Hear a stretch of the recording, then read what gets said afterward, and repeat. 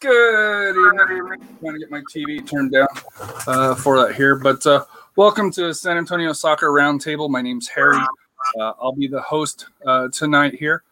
Joining me as usual is Royce. How are you? Nice rocking the Scorpions jersey there.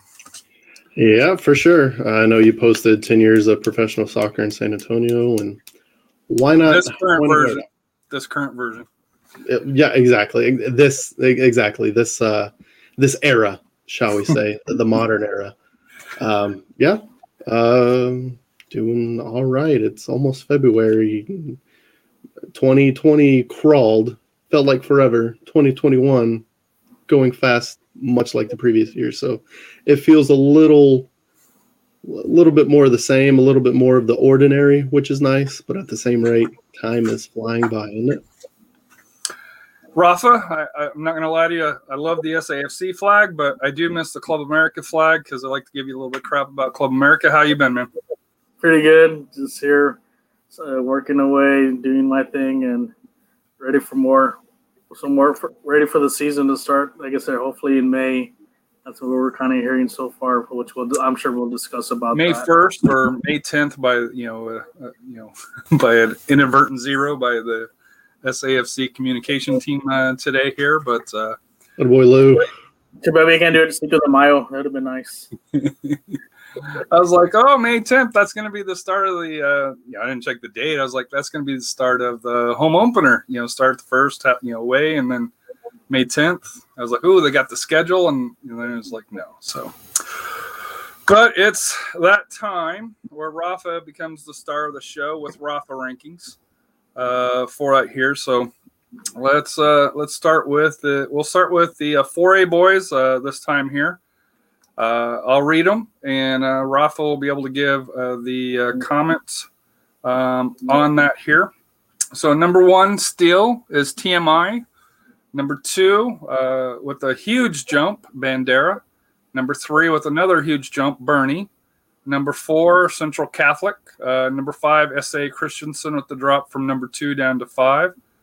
Canyon Lake stayed at 6. Antonian at 7, dropped 3 spots. Fredericksburg dropped 3 spots. New Braunfels Davenport popped in first time in the rankings. And Lavernia dropped from 8 to 10.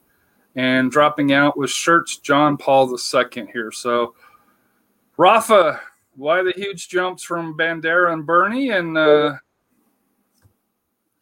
Bandera had some good wins this week. I think they were on the Wimber, one of the tournaments for the 4A. They did well, so that's basically the huge jump for them. So Bernie too had a couple of good wins. Central Catholic, I know they had a little tough loss with Lee. They lost 3-0 on Friday, but like I said, they're still my favorite to win their district and make another deep run in the playoffs. San Antonio Christian, like I said, a little drop off this week with a couple some key losses. Canyon Lake kind of stayed idle this week. Antonian had a couple losses. Same thing with Fredericksburg. They went to a real tough 4A tournament. Kind of won one, or tied one, and then lost a couple. Davenport, remained the same, and then Lavernia dropping off. They lost a few, some games on one of those tournaments. It's kind of like I said, most of these 4A teams, they're still in non-district play. I know the Taps. I know they're going to go back pretty soon to their district play. So it's a lot of it's kind of like either they're idle or they're still playing these non-district games during the seasons. They're trying to do the touch-ups to the final haul. I think next week. I think some of the Taps do continue playing in finish up their district seasons. The 4A boys, I think they'll start their district season, I think the first week of February. So we'll start to see some of those changes, in the rankings and so forth. We'll see who comes out on the, kind of the cream of the crop in the top 10 here. Moving to 4A girls, got a new number 1. I think the only new number 1, if I remember right on the rankings. Antonia moved up 6 spots. Bernie Genova moved up 2 spots. New Braunfels Davenport dropped 1. Canyon Lake dropped 1. TMI, the former number one, dropped to 5th. Bandera went from non-ranked to 6th. Uvalde moved up 3. You had Lavernia and SA Christian move into 8 and 9, and Incarnate Word dropped from 5 to 10. And St. Anthony's and Fredericksburg, unfortunately, dropped out this week here. So, thoughts on the ladies in the 4A TAPS rankings there? Well, Antonio shot up. They had some big wins. Like I said, they're 3-0 in their district play, and I'm sure they're going to be favorites to win their TAPS district because I know they have some games coming up. Geneva, same thing. You know, they won a couple games on their district. I think they dropped one. Davenport was idle. Like I said, they didn't have any games this week, or they didn't report anything, so I didn't see any changes. I'm sure hopefully maybe they'll get back at it this coming week. Same thing with Canyon Lake. TMI had some key losses, this week. They kind of dropped them. Like I said, they dropped from the top ranking. Bandera, like I said, just kind of started their season. Coming out all those 3 games, they won 2 out of the 3. Valdes, bouncing back, had some key wins. Lavernia, same thing with San Antonio Christian. Incarnate Word, they did have some key losses. You can see with the district record, so that way they dropped down to 10. And then St. Anthony's was idle this week, so they didn't play anybody. And then Fredericksburg had some key losses of one of the tough 4A tournaments. But I'm sure they'll hopefully bounce back once they get into the swing of things for district play. Like I said, most of these 4A teams, like I said, for the 4A side, they're still in non-district. They should be in district play by early February, and then TAPS will be wrapping up district, and then playoffs will be starting, I think, within a week or 2. And 5A, Southwest remained on top, still undefeated, although I don't think they played, or if they did, it was only 1 game. Alamo Heights moved up 2 spots. Veterans Memorial remained 3rd. Burning Champion dropped 2. New Braunfels Canyon remained at 5. Floresville moved up 1. Lanier moved from out of the not ranked up to 7. Kerrville Tivy dropped 2. Jefferson up 1, and Medina Valley dropped from 8 to 10. And then as far as in the 10th spot and dropping out this week was Harlandale. For the 5A boys, I'm still loving Southwest there, but I see Alamo Heights is closing that gap. Yeah. Well, Southwest, they start district play Tuesday night, so we'll see how. I'm sure they're going to be favored to win that district. I just don't see anybody challenging them, as far as this year. They'll probably get their challenge in the playoffs. Alamo Heights had 2 big wins this past week in district play, so that's why they got that jump. Same thing with Veterans Memorial. It's a surprise they got 2 big wins. The surprise was Burning Champion. They lost to actually New Braunfels Canyon. Canyon kind of upset them in that game, so they dropped 2 spots. Canyon, like I said, they split their district play with 1-1. Floresville, they're a surprise. They weren't ranked last year. They're actually currently right now 4-1. Like I said, they'll start district play. They're in the same district with Southwest, so hopefully we'll see them, how they match up with each other once the district play starts. Lanier won their first district game, so they're brand new into the rankings. Kerrville Tivy, they started up pretty good, and they went 0-2 in district play this past week, so they dropped. Jefferson, like I said, that had a good showing this week, and so they're coming up, up and those should start their district games, I think, this week as well. Same thing with Medina Valley. I know they dropped 2. They lost a couple games in I think the Southwest tournament, but they're, like I said, same thing. They're in the same district with Southwest. So Floresville and Medina Valley, hopefully they'll try to challenge Southwest in that district play. That district, the 2025A. And then Harlandale dropped out this week. Well, they had a couple losses in one of the tournaments as well. So on the ladies, the 5A girls, Alamo Heights moved up to number 1. Veterans Memorial moved up 4 spots to number 2. New Braunfels Canyon, number 3.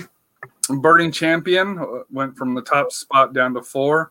Kerrville Tivy moved down to Southwest, moved up 1. Lanier moved up 1. Floresville dropped from 6 to 8, and then we got two new ones, Jefferson and Burbank. And I apologize. It looks like Legacy and let me get the other one here. Medina Valley. Medina Valley dropped off of there, so I apologize with the formatting of this card here. I didn't catch that here. But thoughts on the 5A girls? Like I said, Alamo Heights started to play red hot, 2-0, just like the boys. So they took the top spot this week. So, Veterans Memorial kind of almost matched the boys, but they have a win and a tie.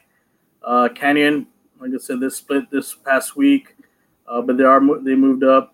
Bernie Champion getting upset, so that'll drop them down.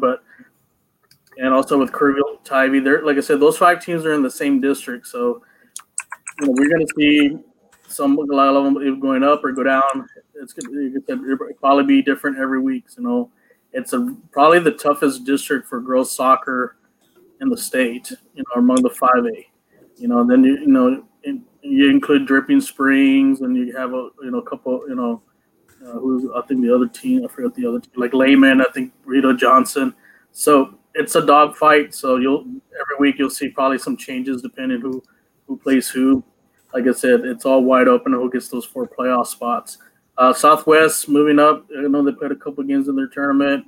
Lanier started district play. They had a big win to start the district season. Floresville dropped a couple games, so that's where they're down to. And then Jefferson, 2 big district wins. Same thing with Burbank, good district win. So now brand new into the top 10 for this week.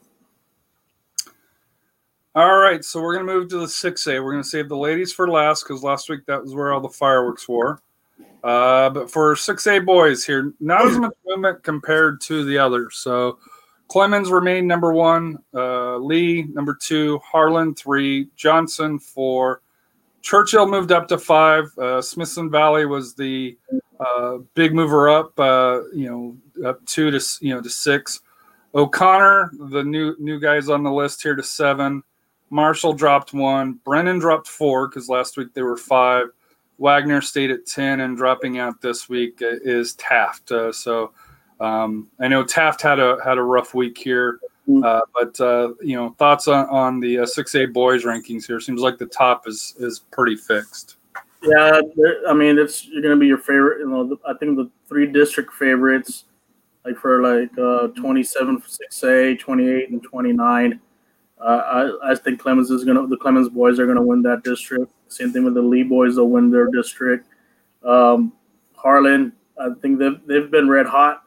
Their only loss is to Lee, so they should win District 29 6A. But like I said, there are going to be some contenders in the district. They might have some say, like let's say for Johnson. Johnson's 3-0 in district. They may contend. Like I said, they'll have something to say to Lee. Same thing with Churchill. I think they should be at full strength. I know from when Churchill's coach told me had some players out. I'm sure they're back and they have that 3-0 record in district play. Smithson Valley, they'll start district play next week. Actually, this week. So we'll see if they can challenge, like I say, Clemens for that district title.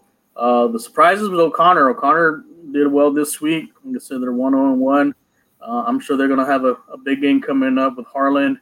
Marshall had a little rough week. Only went down 1, but there's still a contention. I think they have a shot also to win district with O'Connor and Harlan. Brennan, same thing, a tough loss, but I'm sure they'll bounce back. So like I said, those are my 4 favorite teams to get in the playoffs for 29 6A. And then Wagner was idle.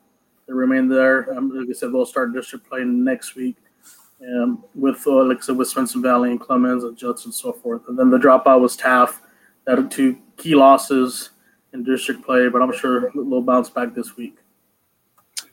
And then the 6A girls, not a lot of changes with it here as far as movement, but there was a few teams that dropped and a few teams that jumped in, and one sticks out to me being already in the top 5. But Reagan kept the top spot. Smithson Valley moved up to 2. Brandeis dropped to 3, so they reversed there. Madison moved up 2. Taft went from non-ranked to top 5. Lee went up 1. Clark dropped from 5 to 7. Johnson dropped from 4 to 8, and Brennan and O'Connor jumped in. Stevens, Judson, and Steele, all with favorable ranking records, but they dropped from the rankings. So, thoughts on 6A girls? There'll be some changes. Like I said, there's some teams that haven't started district play. They're starting district play this week. So, like I said, depending who they play, we're always going to see some changes in the top 10. Some teams are knock off others. But like I said, I have Reagan still at number 1. Spencer Valley is right behind, close behind them. Brandeis, they had a tie this week, but I think they're going to challenge Reagan for that district title for 28 6A. Madison had a good win and a couple ties. Taft had a great week this week. They got 3 big district, 3 district wins, so that shot them up in the top 5. Lee had a split this week for district play. Clark had a little tough time. They're 1-1-1, so they're a little drop there. Johnson, even though they're still undefeated, they had 3 ties, so that's why they dropped off a little bit. But I think this will have an opportunity to do great things in that district. Brennan had a good week at 2-0 in district play. Same thing with O'Connor. They're at 3-0 in district play. Stevens, like I said, they had a tough loss this week. Judson was kind of had a couple losses, so they dropped, and then Steele was idle. But I'm sure, like I said, they start district play this coming week. So things are always going to be changing each week because now we're getting to the nitty-gritty with the district play. Royce, any thoughts on the high school action that you have? It's pretty unpredictable. And any other news before we get to SAFC news? Keeping with the semi-pro. The other big news: Juventus Academy here in San Antonio acquired the Athenians. On their press release here, it says Juventus Academy San Antonio has acquired the franchise rights for San Antonio Athenians SC of the United Women's Soccer League, UWS. Juventus Academy San Antonio is now home with the state-of-the-art Soccer Central as their new training facility. For that here, according to the press release, it was a no-brainer. The Athenians' philosophy and image are very similar to ours, said Raul Orduna. Juventus San Antonio Academy president. This union will help move the needle in recognizing high-level talent in San Antonio area and helping them grow.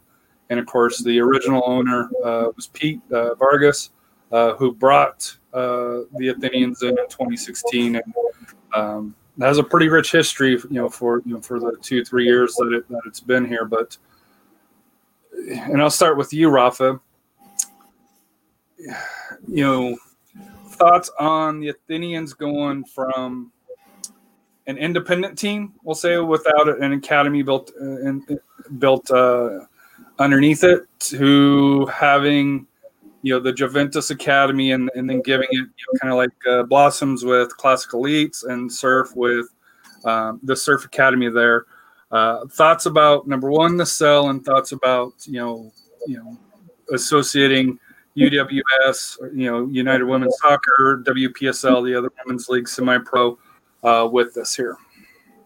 I think this was a good move on them. Like I said, bring some stability and also a place to play. And I've been to the facility, I think last year with Scott, and what they're doing there is a great job as far as having the fields and so forth, and the vision. Like I said, speaking to the head, because the head manager or the owner of the club, like I said, what they envision as far as bringing that soccer and that Italian style soccer to San Antonio.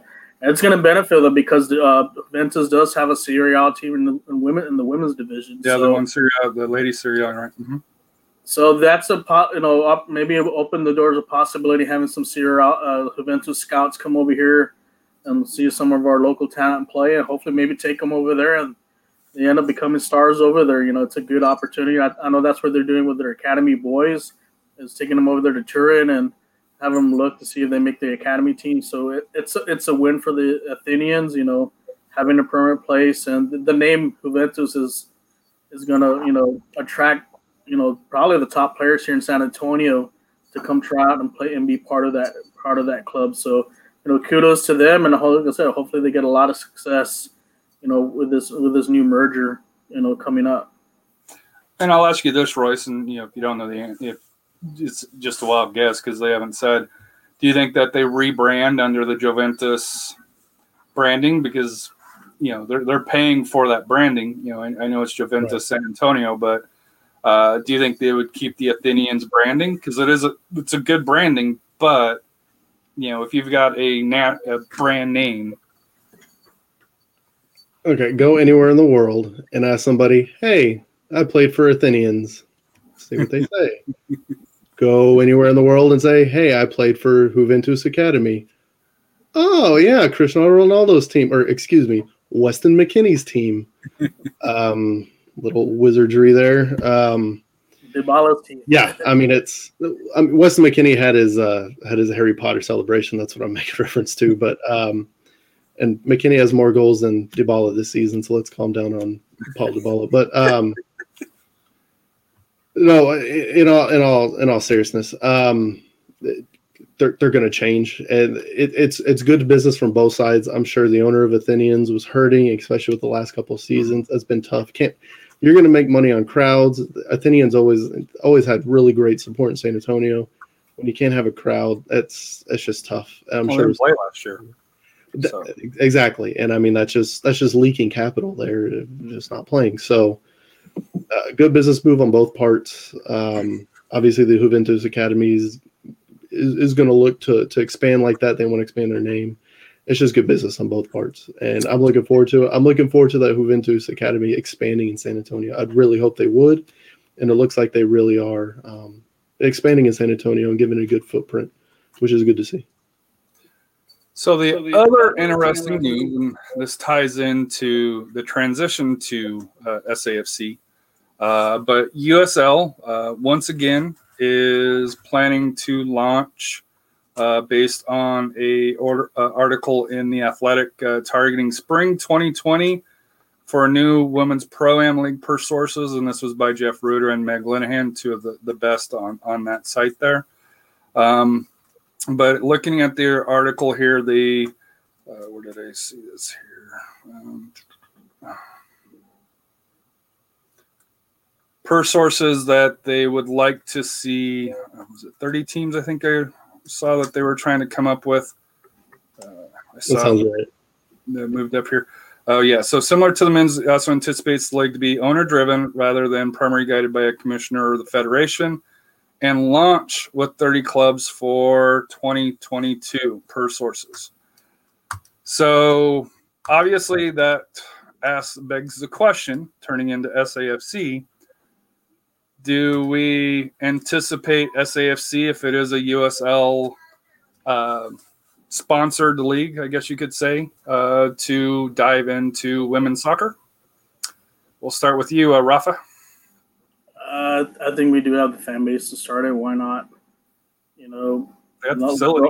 Yeah, we have the facility. We have the practice fields. I mean, we're already ahead of a lot more of the other teams in the USL, so it makes sense to have, SAFC women's team. So, it's the fan. Like I said, we have also academies around here, like the semi-pro teams like Surf, who now Juventus, and the Blossoms. Those could be your feeder as far as local talent. I'm sure a lot of those girls will want to try out for the USL team to get. And then we have the colleges, like I said, we have UTSA here, St. Mary's, and Carnarvon. So talent is here. So like I said, we could have our own female version of Jose Gallegos come up. Same thing with Ethan Bryant. I mean, the doors, is there to open, and I think if I'm SAFC, I'd take that chance and do it, because there really isn't a market as far as maybe just the Dash, and I think we can compete better than the Dash as far as, even though there may be higher division, but I think for us, I think we're just in a better organization that I think we can compete with anybody. My only thing, based on how they're saying it, where it's a Pro-Am, is it really going to be much different than UWS or WPSL? Because if I could see if they were trying to be a true professional second tier to NWSL, but if they're trying to do pro-am along those lines, like the Blossom Surf, the Athenians, now Juventus. To me, does that just kind of muddy the waters a little bit more, in the women's game? We'll go with you, Royce, on this here, and then I know Rafa will probably finish up on it. Yeah, I mean, it could. As far as should SAFC do it, yeah. I mean, yeah, there's demand. There's definitely demand, especially in this city. One of the big things about San Antonio is there's really not a lot of the professional level support is kind of all over the place. There's really no directed. It could use some direction, but at the same rate, the grassroots support for soccer in the city is probably definitely some of the best in the state, if not the country. Yes. So I mean, that's just kind of a no-brainer as far as that goes. I think the pro-am aspect of it, obviously they want to compete with NWSL, but obviously NWSL's had some issues, and a big issue that they've had is that, much like MLS, they're centrally owned, and a lot of those issues go along with that. So, but I mean, we'll see what happens. Obviously, it's still developing. They want to start next season. It's still a big development, and there's going to be a lot of news to come, and there's going to be a lot of talking points based off of it. But it's preliminary, but at the same rate, it's San Antonio. Soccer's big here. Do it. And it would be amazing is if SAFC somehow had a partnership with Juventus down the road, but that's getting way ahead of myself, and that's opening a whole bag of Pandora's box. But anyway, Rafa, what are your thoughts on the pro-am aspect? I don't know about the pro-am. I think they should just go make it a second division. Because if you look at the first division for women's soccer, there's really nothing below that. There's not, and there's just too many pro-ams. It's like you're going to really develop women's soccer here. You do need a professional second division or second tier to at least groom those players, and then you can move those up. And like I said, some of your star players from your top division are going to Europe. Because the European leagues are a lot better. That was the point that I wanted to make, was that we've seen the USL model is already much easier for European teams to purchase players from and have those transfer fees and everything be minimal and not go through a league and all that mess. So if the USL were to stick with their guns with the independent aspect like USL Championship is, if they were to bring that to the women's game and compete directly with NWSL, they might actually pull a coup and become the top division, while NWSL just kind of flounders and kind of what they're doing, and adding a new team every other year and losing another team every other year. So that could be really good business for USL, but it's a big risk, and we're in a pandemic time, and that's my nobody wants to take that risk, and that's the thing we're going to see, and that's kind of the issue. Obviously, is it is a big risk now. If you would have said this in 2019 and said, "Hey, we're going to try to see this in 2021." I think that there would be a lot more willingness to jump off that diving board into the deep end with USL. But now that there's a pandemic and money's an issue, we'll see. Like I said, it's speculation right now, but it's exciting for sure. So my thoughts on it, I think it was last year, we had Tim Holt on, and I know Danielle asked him about the women's. He said it's in the mix.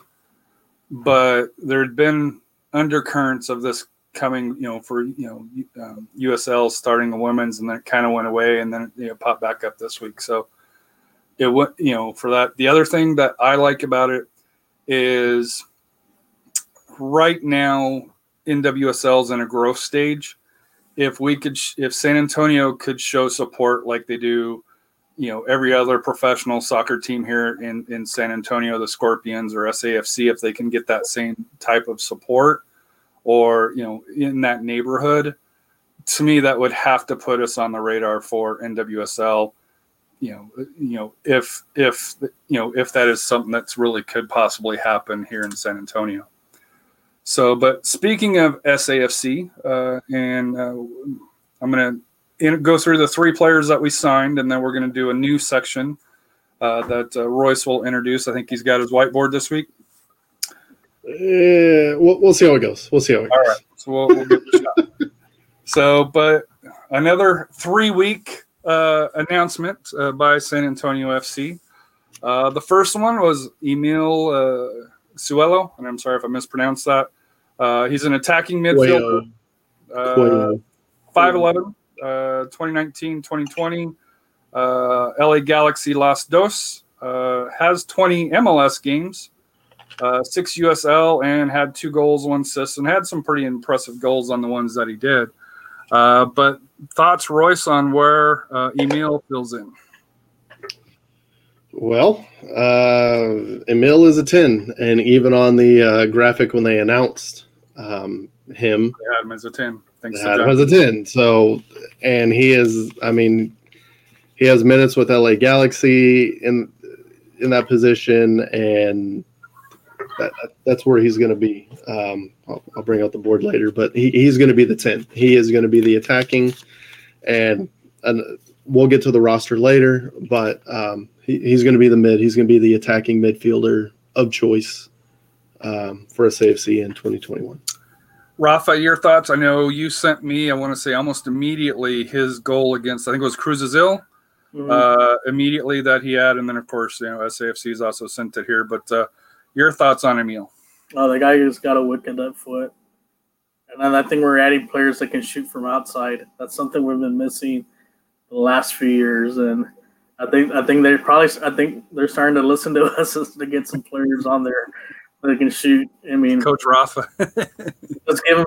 Like I said, if you look at the shot, I mean, give him some space. He'll knock it in, and great speed. And like I said, he has that MLS experience, and so he's going to just great. Added depth to our team. And I'm like I said, with our signings, it's kind of like a little bit like the mirror of last year. But I think this year we're getting better players. To be honest. So he's going to be great. His height is what 5'11". 5'11", and if you go back and look at the players that they're signing, they're not 5'6", 5'7". They're 5'9", 5'10", 5'11" for the most part. Mm-hmm.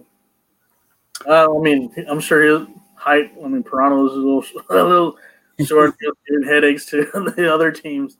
So I don't. Like I said, just the way he holds the ball, dribbles the ball, vision, he's got it. Like I said, he's going to be a great asset to the team. So I'm looking forward to what he does. And depending like I said, what formation we play, what is the key for him is to make our team, a lot better once we get on the field. So great. That was a good signing for us. So the next one was a surprise to me, and it's a welcome back Axel Schulberg. Center back, 6'7", probably well known for his MLS time with the Rapids, from 2015 to 2019. 2020, he started with the Crew, or he was signed with the Crew, never actually played with them. On loan with us for SAFC for the first game.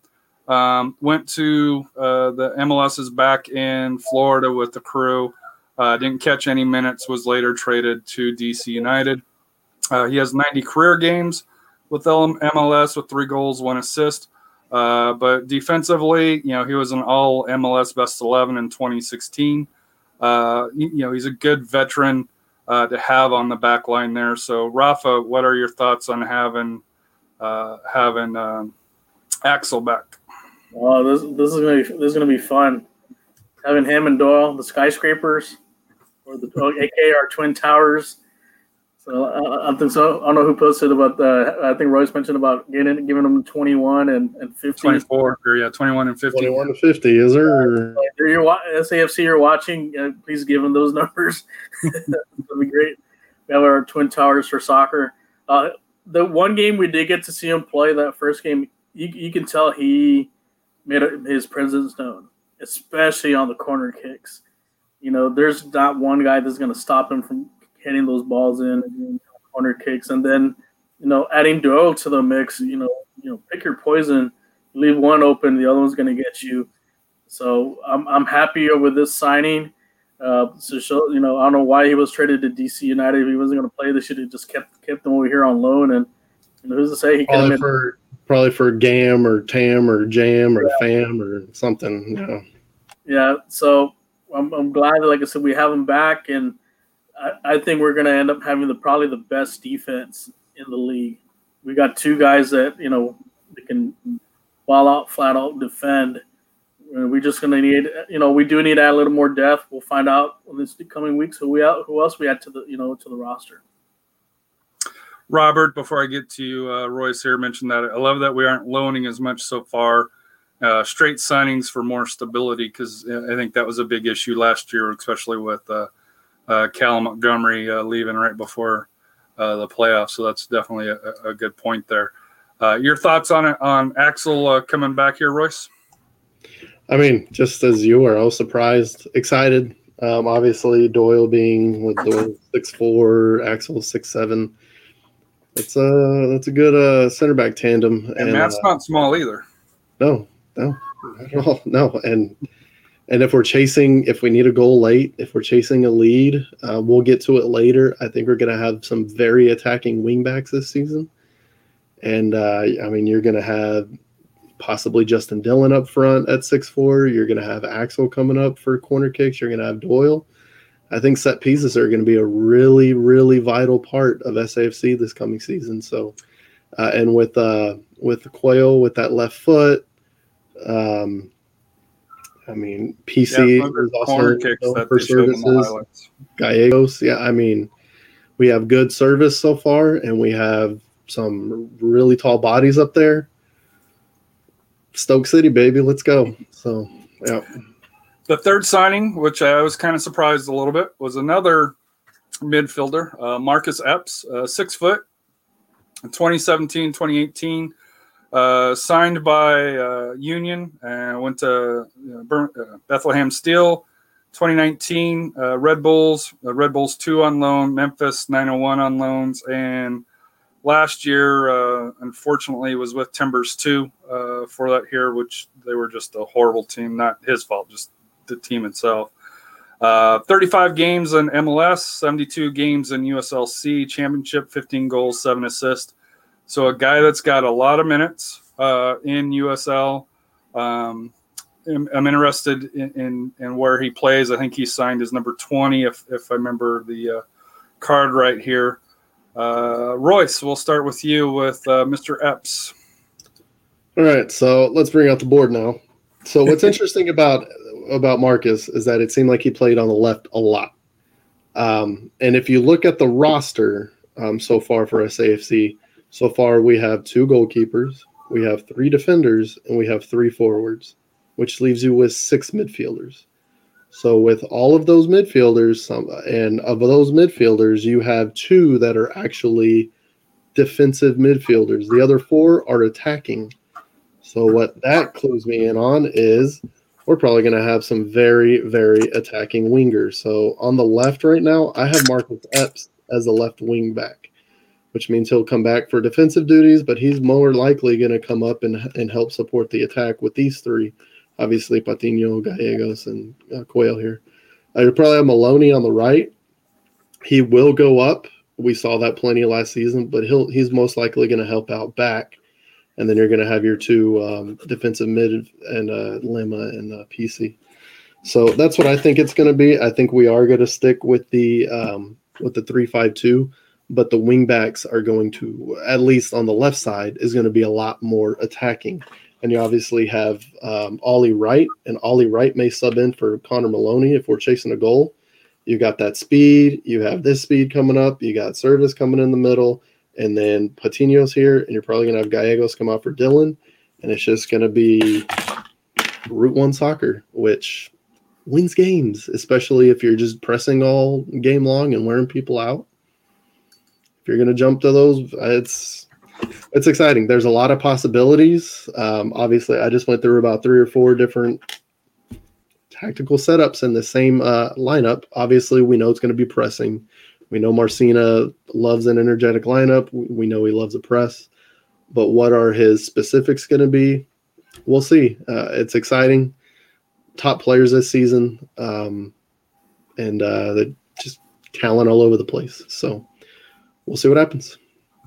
Rafa, your thoughts on the Royce's whiteboard? Looks like the one I have. Epps is a great signing. I mean, we lost Blake Smith, so how do you fill that hole? You get a guy with speed and with experience, and so we're not going to miss a beat with him. I think he's probably a little bit more athletic than Blake, but it's a great, like I mentioned, it's a great signing. He's going to do a lot of damage on the wings, and especially sending crosses into our forwards. And I'm sure, like I said, he could also has a shot from out. He can blast that ball from the outside too. So we're putting the right pieces to make that run. We're not going to be one and done like last year. We're putting the right pieces to make that run hopefully to the final. And like I said, kudos to to SAFC's, to the GM, to Holt. We're getting the right guys. And hopefully they are, like I said, they are Messina guys that are willing to play their butts off and get it going. Don't stop and don't quit. We're starting to see those type of players come to our team. So I know we're not done, signing players, but he's a great piece, and we'll see how. I know Robert says offense wins championships. I know defense wins championships.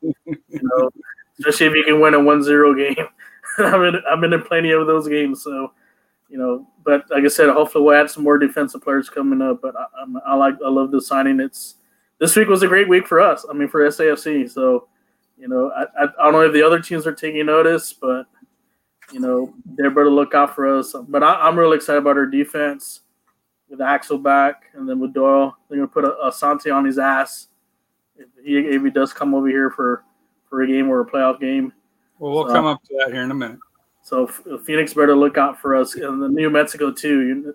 I think it's more going to be PC on Asante and just kicking him. And then once he gets that yellow card, then you bring in Cam Lindley and you don't miss a beat there. So yeah, exactly. Don't risk the red, but yeah. Robert's like, win every game 6-4. Dude, Toyota Field would be rocking if every game was 6-4. I'm not gonna lie. Going to the Chick-fil-A nights or something on the cards. Or they'd be like, we ran out of cards halfway through the season. There'll be free fries every game.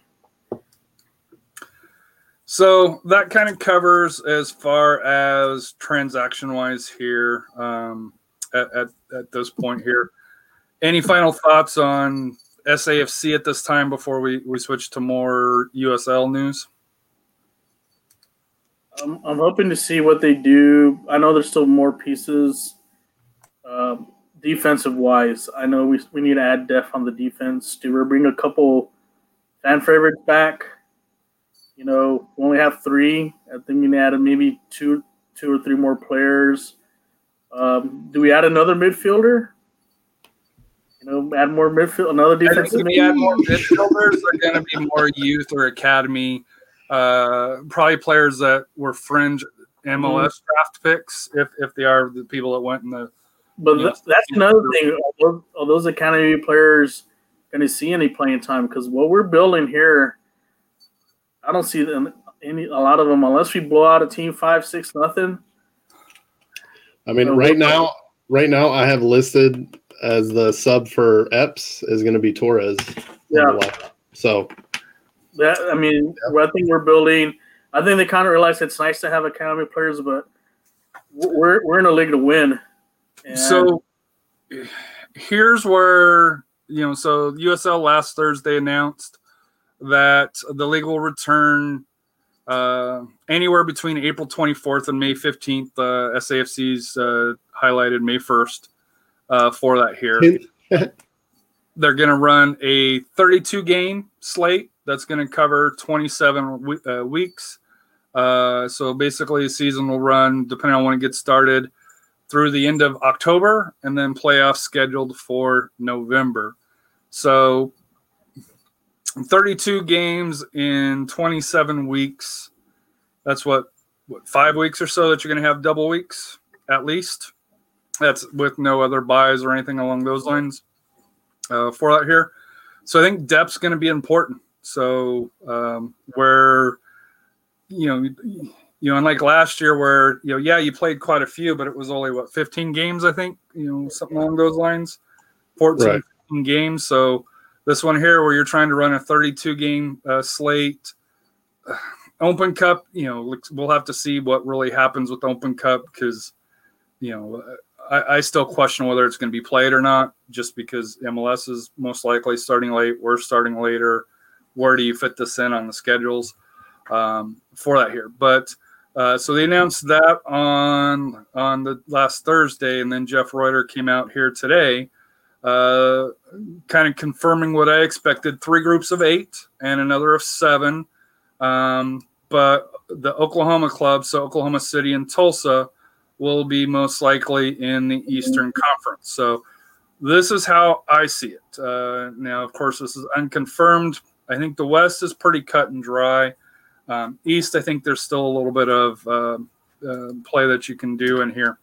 But in the East, I think you're going to have Hartford Athletic, Red Bulls 2, Loudoun United, Charlotte Independence, Charleston Battery, Atlanta United 2, Miami FC, and Tampa Bay Rowdies. I think the one that kind of interests me will be the Central, where you got Pittsburgh Riverhounds, Memphis 901, Louisville City, Indy 11, Sporting Kansas City, FC Tulsa, OKC Energy, and Birmingham Legion. That's a pretty stacked, grouping there. Out west, I think this is a pretty cut and dry. You're going to have Tacoma, Sacramento, Oakland Roots, a new team, LA Galaxy 2, Orange County, SC San Diego Loyal, Las Vegas Lights, and Phoenix Rising. And I think we're going to be in kind of the mountain or southwest, whatever you want to label it. But Copa Tejas will be back. The best division? The best division? Yeah, that's how you label it. The division. So you'll have New Mexico United, Real Monarchs, Colorado Springs Switchbacks in their new stadium, El Paso Locomotive, San Antonio FC, RGV, and Austin Bold. So all pretty stout teams for that here. Real Monarchs is a tough place to play in the altitude, so is Colorado. They're going to have a new stadium. Unfortunately, we saw New Mexico United come here with the benefit of some calls. But going to New Mexico, Isotopus Park's a tough place to play with 14,000 people. El Paso's been in the West Finals the last 2 years in their 2 years of existence. RGV is going to be going independent, so we got to wait and see what they do, but they can't be any worse than last year. And I think the Bold Shots fired. And I think the Bold are going to be the new RGV this year, personally for me. So I think the Bold's going to be the one in the basement. But also the new Green Bay, they can't win. Well, let's talk about the Bold with a little Schadenfreude for a little bit. So Billy went to Miami, which Miami's looking stacked. That's Miami, and so Miami. Did the defender that always got red cards after the match, but never during the match, McFarland. He also went to Miami as well, so he's no longer with the team. Diego's gone. Yeah, Diego retired, which congrats, Diego, on a great career. Awesome career, buddy. Yeah. Stop by for a meal or beer anytime in San Antonio for sure. But, yeah, you might be onto something there. And they haven't exercised the options, but they haven't brought anybody else in. So at least with RGV, they've got the excuse where, hey, they're switching from Daddy Dynamo to independent, trying to get the coach. And then I've heard once they get the coach, then you're going to see some player announcements, which makes sense. You don't want to announce players. I hear Frank Lampard's looking for a job there, RGV. So. Yeah, but I don't want him there. Come on. He was a decent coach. Yeah, Piojo needs a job too. Rafa's looking for a job. You might have to shave Rafa. We don't know. That Super Saiyan gif of him is chef's kiss. God, here's a question I wanted to ask you, Harry. Especially with New Mexico, do you see them playing a home game? Yes. With the pandemic going on still. Yes, I do, because I think the college teams are already playing, like college basketball and stuff. So yeah, I do think that there will be I do think that there will be games in New Mexico this year. Yes. Now, will it be limited? Will it be limited? That's. I guarantee all of these games are going to be limited and socially distant about the same rate, with the current administration's goal for 100 million shots in 100 days looking like they're actually going to hit that mark.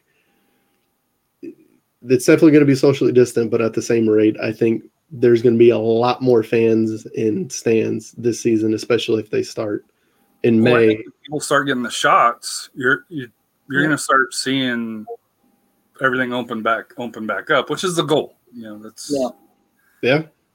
the goal, and not to be political, but that's what was needed as a federal direction. But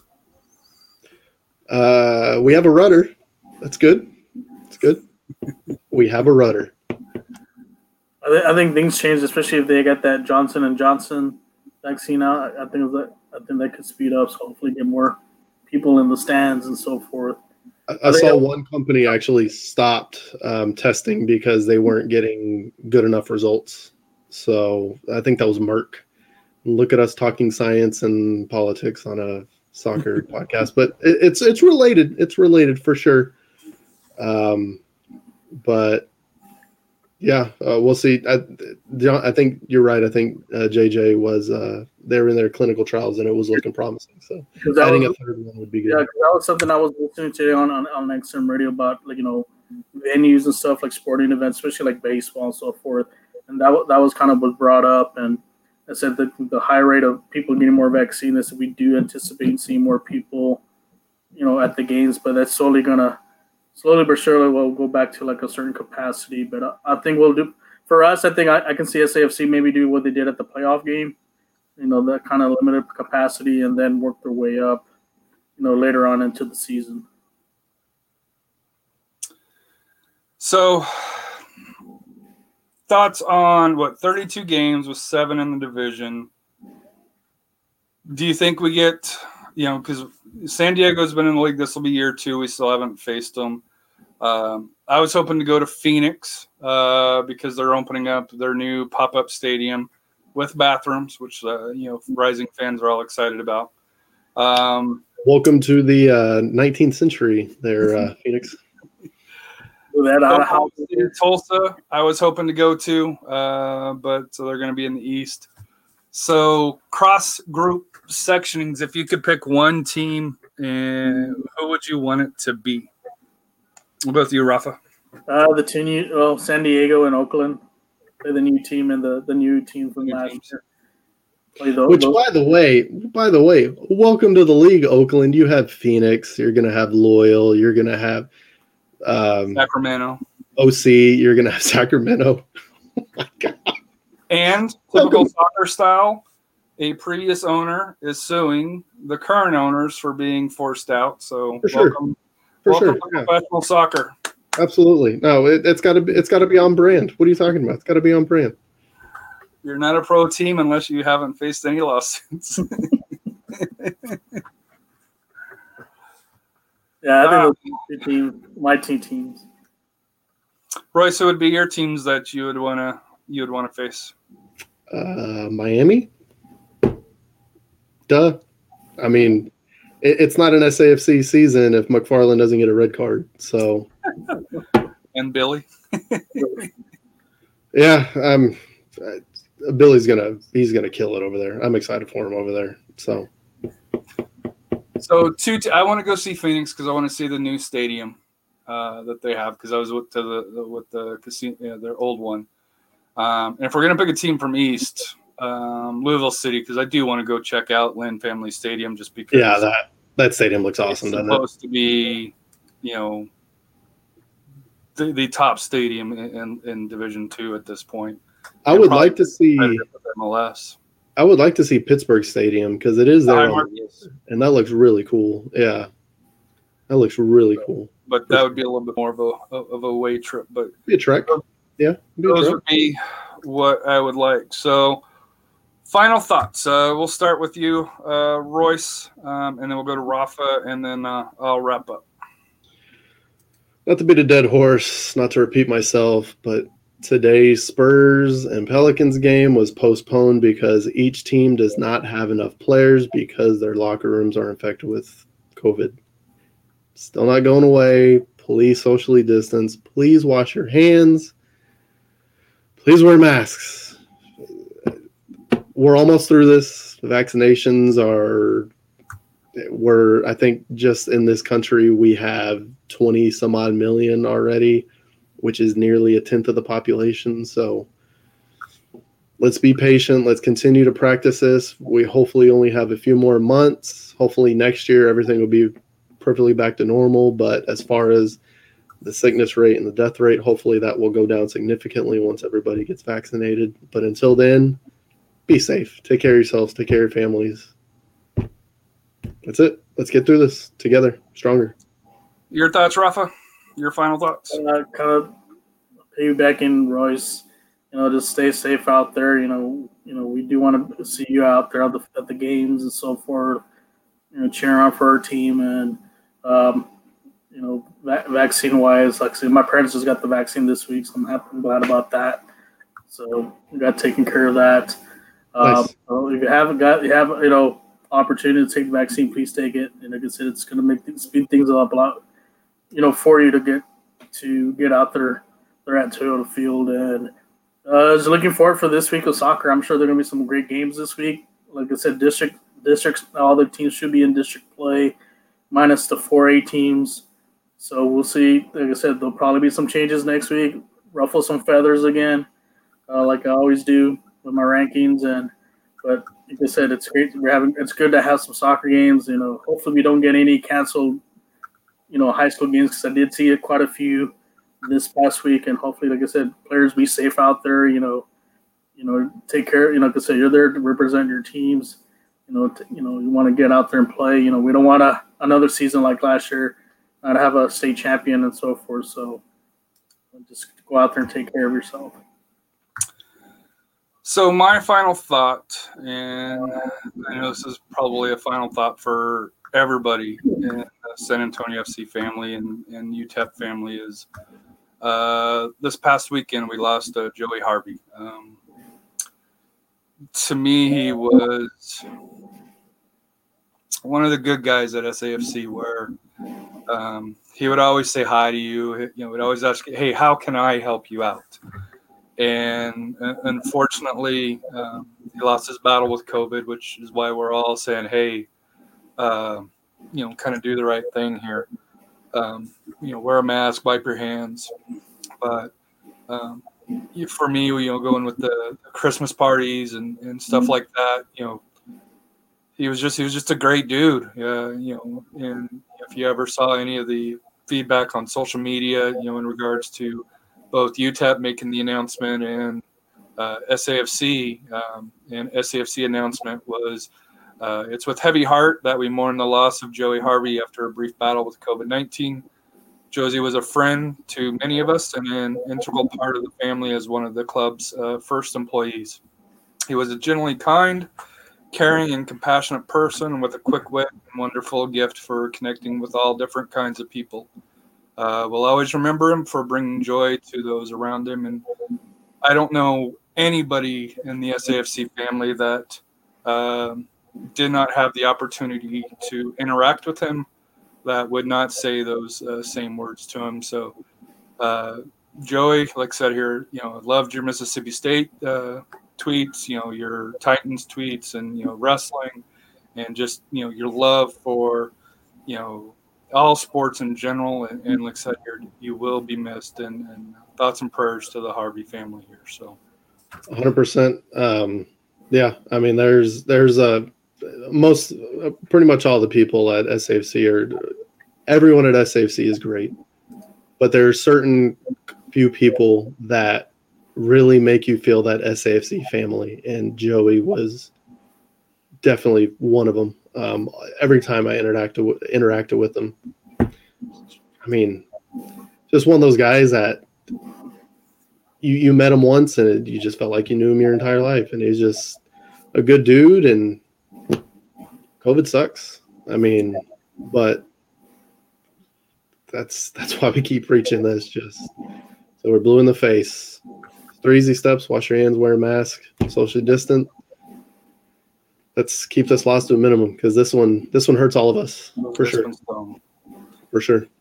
So, but thank you for everybody turning in. Sorry to get all emotional at the end, but I had thoughts about starting the show with Joey, but like I said, I thought the ending was the better because I knew I was going to get choked up about it here. But thoughts and prayers to Joey. Please be safe, and of course, what's life without goals? Have a great evening, guys.